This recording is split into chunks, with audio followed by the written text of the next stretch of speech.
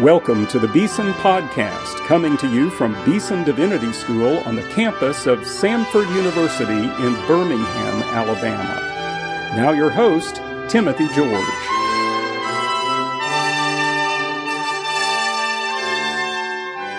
Welcome to today's Beeson Podcast. This is coming to you from San Antonio, Texas, where a number of us have come for a meeting called the Evangelical Theological Society. It's an annual meeting of scholars, New Testament, Old Testament theology, biblical studies, who come together to give papers. But, one of the great things is just the fellowship that happens in the hallways, meeting people, networking. Well, I have the great privilege today of speaking with a person who's a kind of new friend to me. His name is Mike Bird. He is a lecturer in theology at Ridley College in Melbourne, Australia, an amazingly prolific writer. I told him he has a book a month, just about, hard to keep up with. Anyway, Mike, thanks for joining us for this conversation. G'day, Tim. Thanks for having me. We're honored to have you on this program, and I want to ask you to begin just by telling us a little bit about yourself.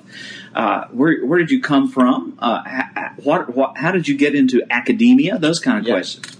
That's a long story. I was originally born in Germany because my dad was in the British Army. But when I was very young, my parents divorced and I moved with my mother to Australia, where I grew up. My mother remarried there, and I grew up in a suburban house in Brisbane. And it was a very non-religious upbringing. It was a secular upbringing, and I didn't have anything to do with faith or Christianity in my life. In fact, I tell people that everything I knew about Christianity growing up, I learned from The Simpsons. So pretty much Ned Flanders was the only Christian I knew growing up. But it was a sort of fairly standard suburban life, but in many senses it was also very dysfunctional. Yeah. Which made me want to leave home very quickly to get out of it. And in high school, I was what I would call a B- student. So I wasn't too bad, but I wasn't brilliant. But I didn't have any grades that could get me into college. I just couldn't do it. So the next thing I could do was join the army. So I joined the army, and I did that for a number of years. And I sort of adopted the kind of army lifestyle, if you know what young lads are like when they get out of home for the first time and have too much freedom. And I found that to be very meaningless and inane. And I worked with a guy who was a Christian. He invited me into church for the first time. And, I just assumed churches were filled with moralizing geriatrics. And so I was very shocked and surprised the first time I went to church to find some very normal people, accountants, school teachers, everyone from young families to retired people. And these people were different. They weren't just nice people. They were extraordinarily nice. There was something very different about them. And I found out what made them different was Jesus Christ. And I heard the good news about his death and resurrection, salvation through him. And in 1994, I committed my life to Christ, and the world's been a different place ever since. And so I still remained in the army for a number of years. Met myself a very lovely young lady from Gladstone in central Queensland. And eventually we got married, and I decided I wanted to leave the army and go into ministry. I wasn't too sure what kind of ministry at this stage. I was thinking maybe army chaplaincy would be something I could do.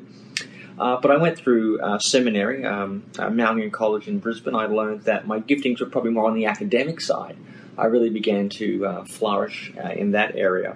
And I was able to go to the University of Queensland and do a doctorate in New Testament. And I taught for some years at the Highland Theological College in Scotland, and then at the Brisbane School for Theology in Brisbane.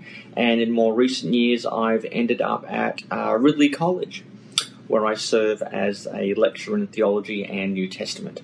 Now, when we hear the name Ridley, we think immediately of the great martyr of the English Reformation. Definitely.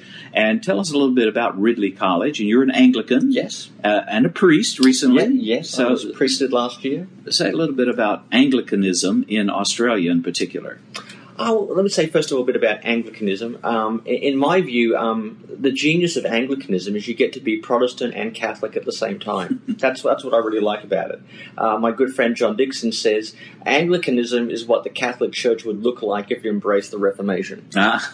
Which is a nice That's way. That's a good way of putting it. Yeah. Now we have some in-house debates amongst Anglicans about what it means to be Anglican, and there's different wings ranging from the evangelical to the more Anglo-Catholic and the liberal. So it's a bit Anglicanism in general. In Australia, we have a relatively broad Anglican church, which can include people who represent those divisions, those who are very Anglo-Catholic, very liturgical, or you might say very, very high up on the candlestick. And you can find that spread throughout the country. You can also get some groups that are very progressive. And others who are very evangelical and very Protestant, particularly in Sydney. Sydney is definitely a bulwark of Protestant Anglicanism. In Melbourne, where I am, it's a lot more mixed. You have some part of the diocese is somewhat progressive and Anglo-Catholic, but about 50% of it would be within what I would call a broad or moderate evangelicalism, which is committed to the main elements of the evangelical faith, the preaching of the cross, the necessity of conversion, and would maintain, an orthodox view of the Christian faith and ethics. And it's a very good place to work. I think we have a very good environment there. And Ridley College is a great training institute where we train men and women, not just for Anglican ministry, but for all sorts of people going into ministry. And I like to think we're one of the leading theological colleges in Australia. Do you have a mixture of denominations in your we certainly do. Mm-hmm. We certainly do. Recently in Australia, Pentecostals have eclipsed Anglicans as the second largest denomination. Wow. So it now goes basically, Catholics, Pentecostals, and Anglicans have now been delegated the third spot on the demographic ladder when it comes to religion, which is very interesting, and that's probably partly attributable to the influences of places like Hillsong. In fact, I have to tell you a story. Last time I was in Texas, I asked some students, "What's the capital of Australia?" And one kid said, "I don't know, Hillsong." So Australia is very well known for this powerhouse of Pentecostal church life, their music. I mean, Hillsong certainly has church plants all over the world now. London, Paris, New York, LA, and all sorts of places. So, I mean, that's one element of Christianity in Australia, this resurgent Pentecostalism that's around. Now, I want to move to talk a little bit about your New Testament scholarship, your biblical scholarship. Yep. What are you trying to do? You're writing so many books. What's your focus? That's a very good question. I just have wide-ranging interest and a short attention span. But what you do is not superficial. It has depth, which is kind of what makes you unique in a way to me. I mean, you are covering a lot of material, a very broad sort of array of interests, but you dig deeply also. I've got wide-ranging interests ranging from the Septuagint, historical Jesus, the Apostle Paul, Apostolic Fathers, systematics. And I think it's important because I find there's great strength in being a generalist.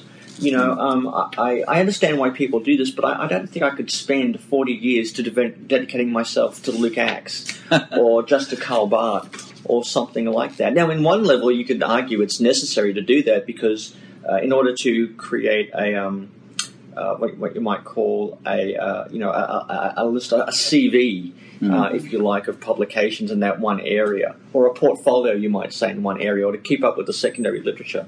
But I think there's a great strength in being a generalist, and that is, knowing a little bit about a lot of things. And I think that's particularly good when it comes to things like teaching. He who understands only the New Testament does not understand the New Testament, if you ask me. I think we need to be people of more than one book. We need to know a lot more about literature, theology, that type of thing. And I will just come across some little topic that will interest me. And, whether that is something in the Septuagint or the Apostolic Fathers.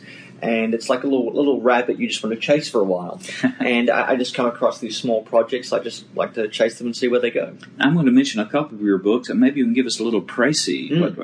How about An Anomalous Jew, Paul Among Jews, Greeks, and Romans? Yeah, this is a book on the Apostle Paul. And it's basically, where does Paul fit into the ancient world?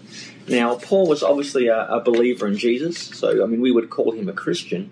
But back in the first century, Christian was not something that was separate from Judaism. It was kind of like a chapter within the Jewish religion, within the Jewish people, although it was certainly grating against some of the main tenets of the Jewish faith and pushing some of the boundaries of common Judaism. So where does Paul fit into this world? So I look at a number of questions like that, like how he related to other Jews, how he related to fellow Jewish Christians, how did he relate to the Roman Empire and Greek culture. So that's what that book. And Paul was a little bit of an anomaly. You have this, Jewish tent maker from Tarsus who lives in the first century. He dies and no one knows really who he is, but that little ripple he makes becomes a tsunami by the time you get into the 4th century or even to our own modern period where we still feel the influence of the Apostle Paul on our politics and culture. Yeah. How about your book, Jesus the Eternal Son?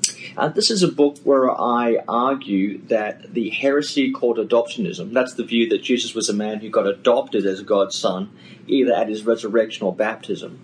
I argue that that is a late development. Some people have tried to put forth the case that adoptionism was probably the first view of Jesus that the early church had after his resurrection. So their first view, the earliest recoverable Christology, we're told, is that at his baptism or at his resurrection, Jesus was adopted as God's son.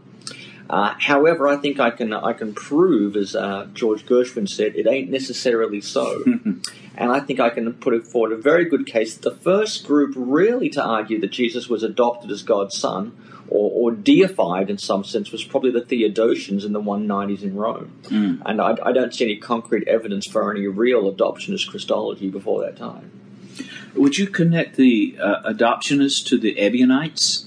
No, that's often made, but I think it's actually wrong. If you read what Irenaeus says, and Irenaeus is a church father from the 2nd century, what he attributes to them seems to be more of a two-powers Christology. That's the idea that the heavenly Christ or an angel came upon the man Jesus of Nazareth and entered him and sort of animated him in some sense. But I don't know if there's no actual reference to him becoming the Son of God through that process. Yeah. Now, one of your books that I really liked, in fact, I was asked to endorse it, and I was glad to do so, is called What Christians Ought to Believe. What a wonderful title. It is what very provocative. Christians ought to believe. An Introduction to Christian Doctrine through the Apostles' Creed. Yep. Tell us about that book. Okay, that is a book I wanted to do. I wanted to write a basic summary of Christian doctrine. And I thought there's a number of ways of doing that. There's different ways to skin a fish. But I thought one of the best ways to do it is simply to use the Apostles' Creed as a syllabus. Since the Apostles' Creed is one of the oldest syllabi there is for teaching theology. So it was great to go through and to use that as a template, but also at the same time to explain the value and relevance of creeds to modern audiences. And certainly there are some traditions, some denominations for whom creeds are not part of their liturgical life, their faith and their devotion, and they may have some misgivings or some apprehensions about them. And it was good to be able to write this book in such a way as to tell people that you really need the creed. Yeah. Now, I'm a Baptist. In fact, I'm a Southern Baptist. That's the worst kind. And there's a strong strain in the Baptist movement that says we're not creedal people. Yeah. And I think what we really mean when we say that is we're not creedalists. We don't want to elevate a creed, above Scripture, of course. No Protestant we don't want to do that. Yeah. No Christian should want to do that. But in our own Baptist and Free Church tradition, there is a place for confessions of faith, for creeds. Yeah. And at Beeson Divinity School, which is not a Baptist school, it's an evangelical, interdenominational kind of place, we have the Apostles' Creed actually in stone. When you enter into our chapel, there you see it. And if you apply as a student, every student has to write an essay on the Apostles' Creed.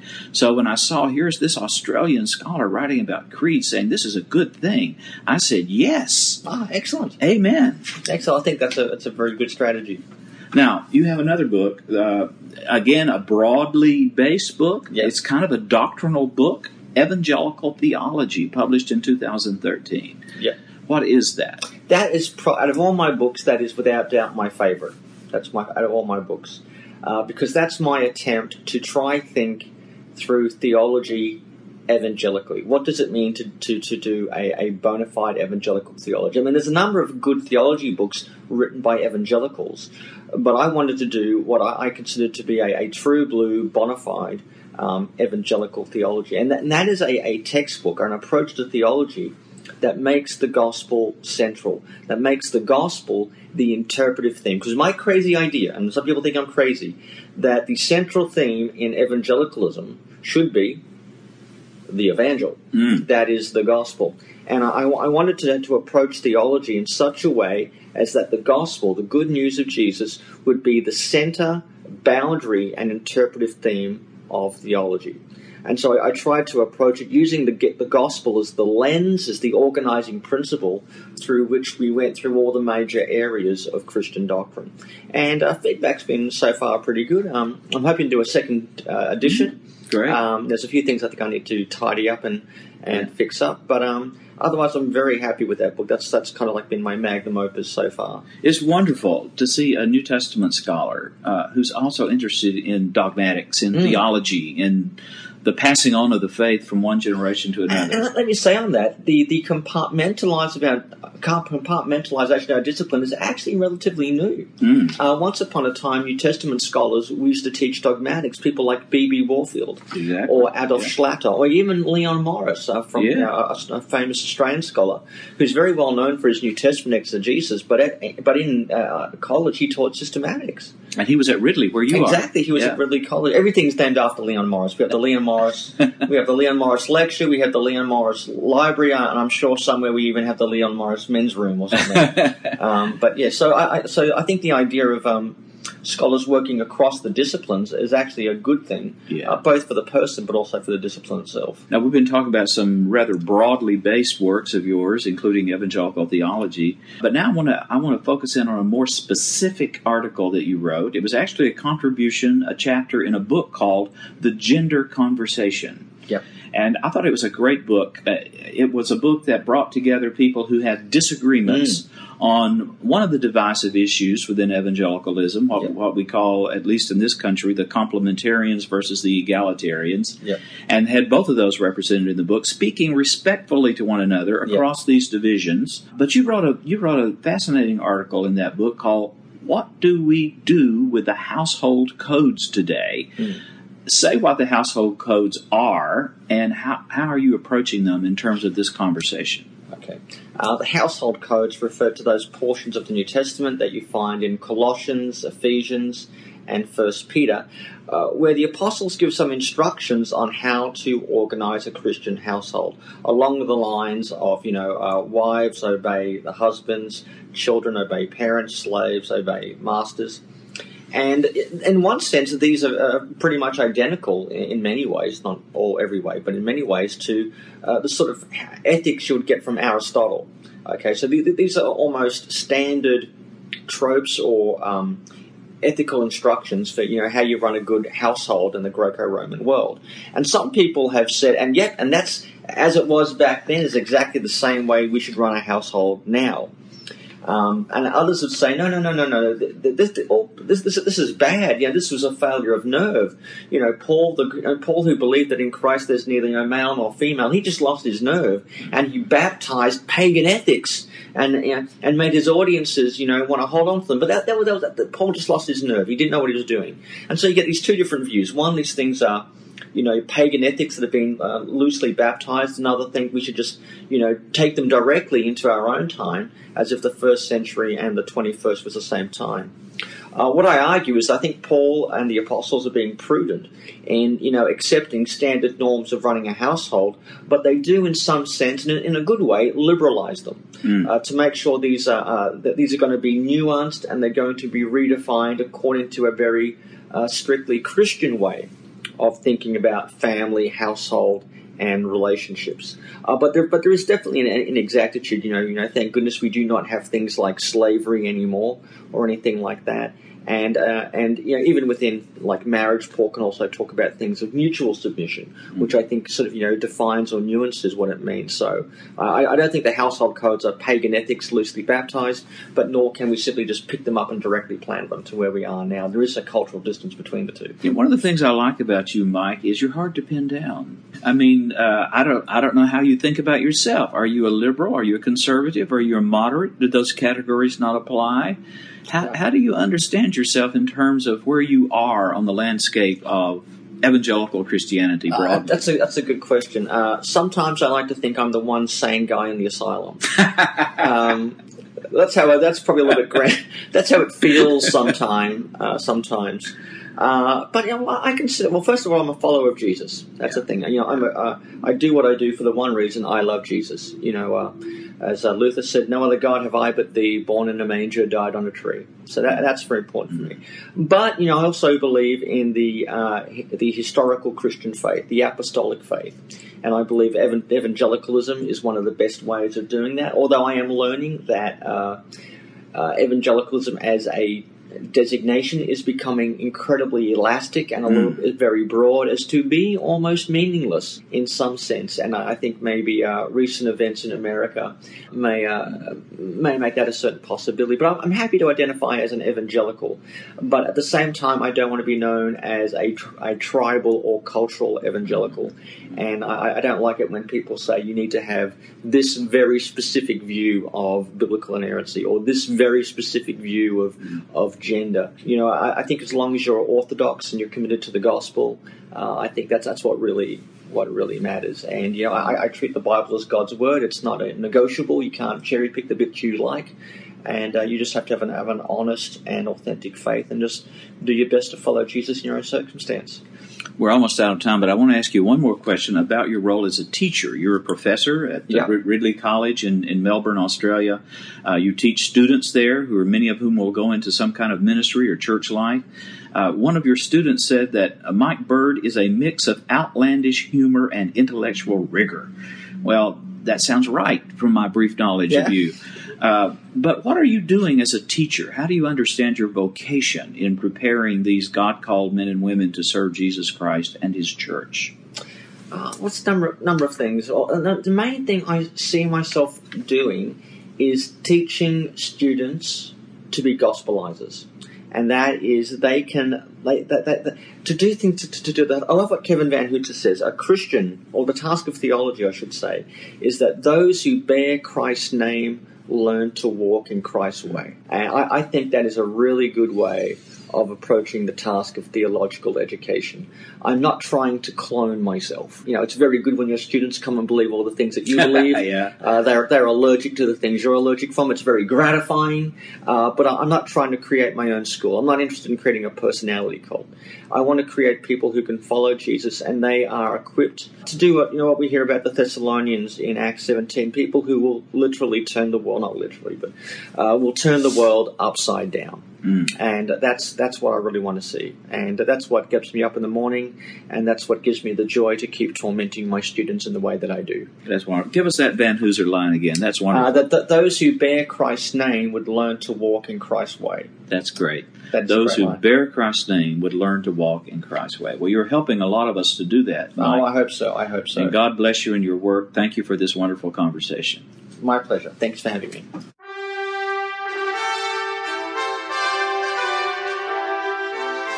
You've been listening to the Beeson Podcast with host Timothy George.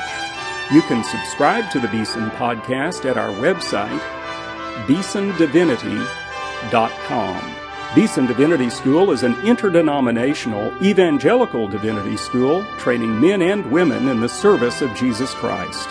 We pray that this podcast will aid and encourage your work, and we hope you will listen to each upcoming edition of the Beeson Podcast.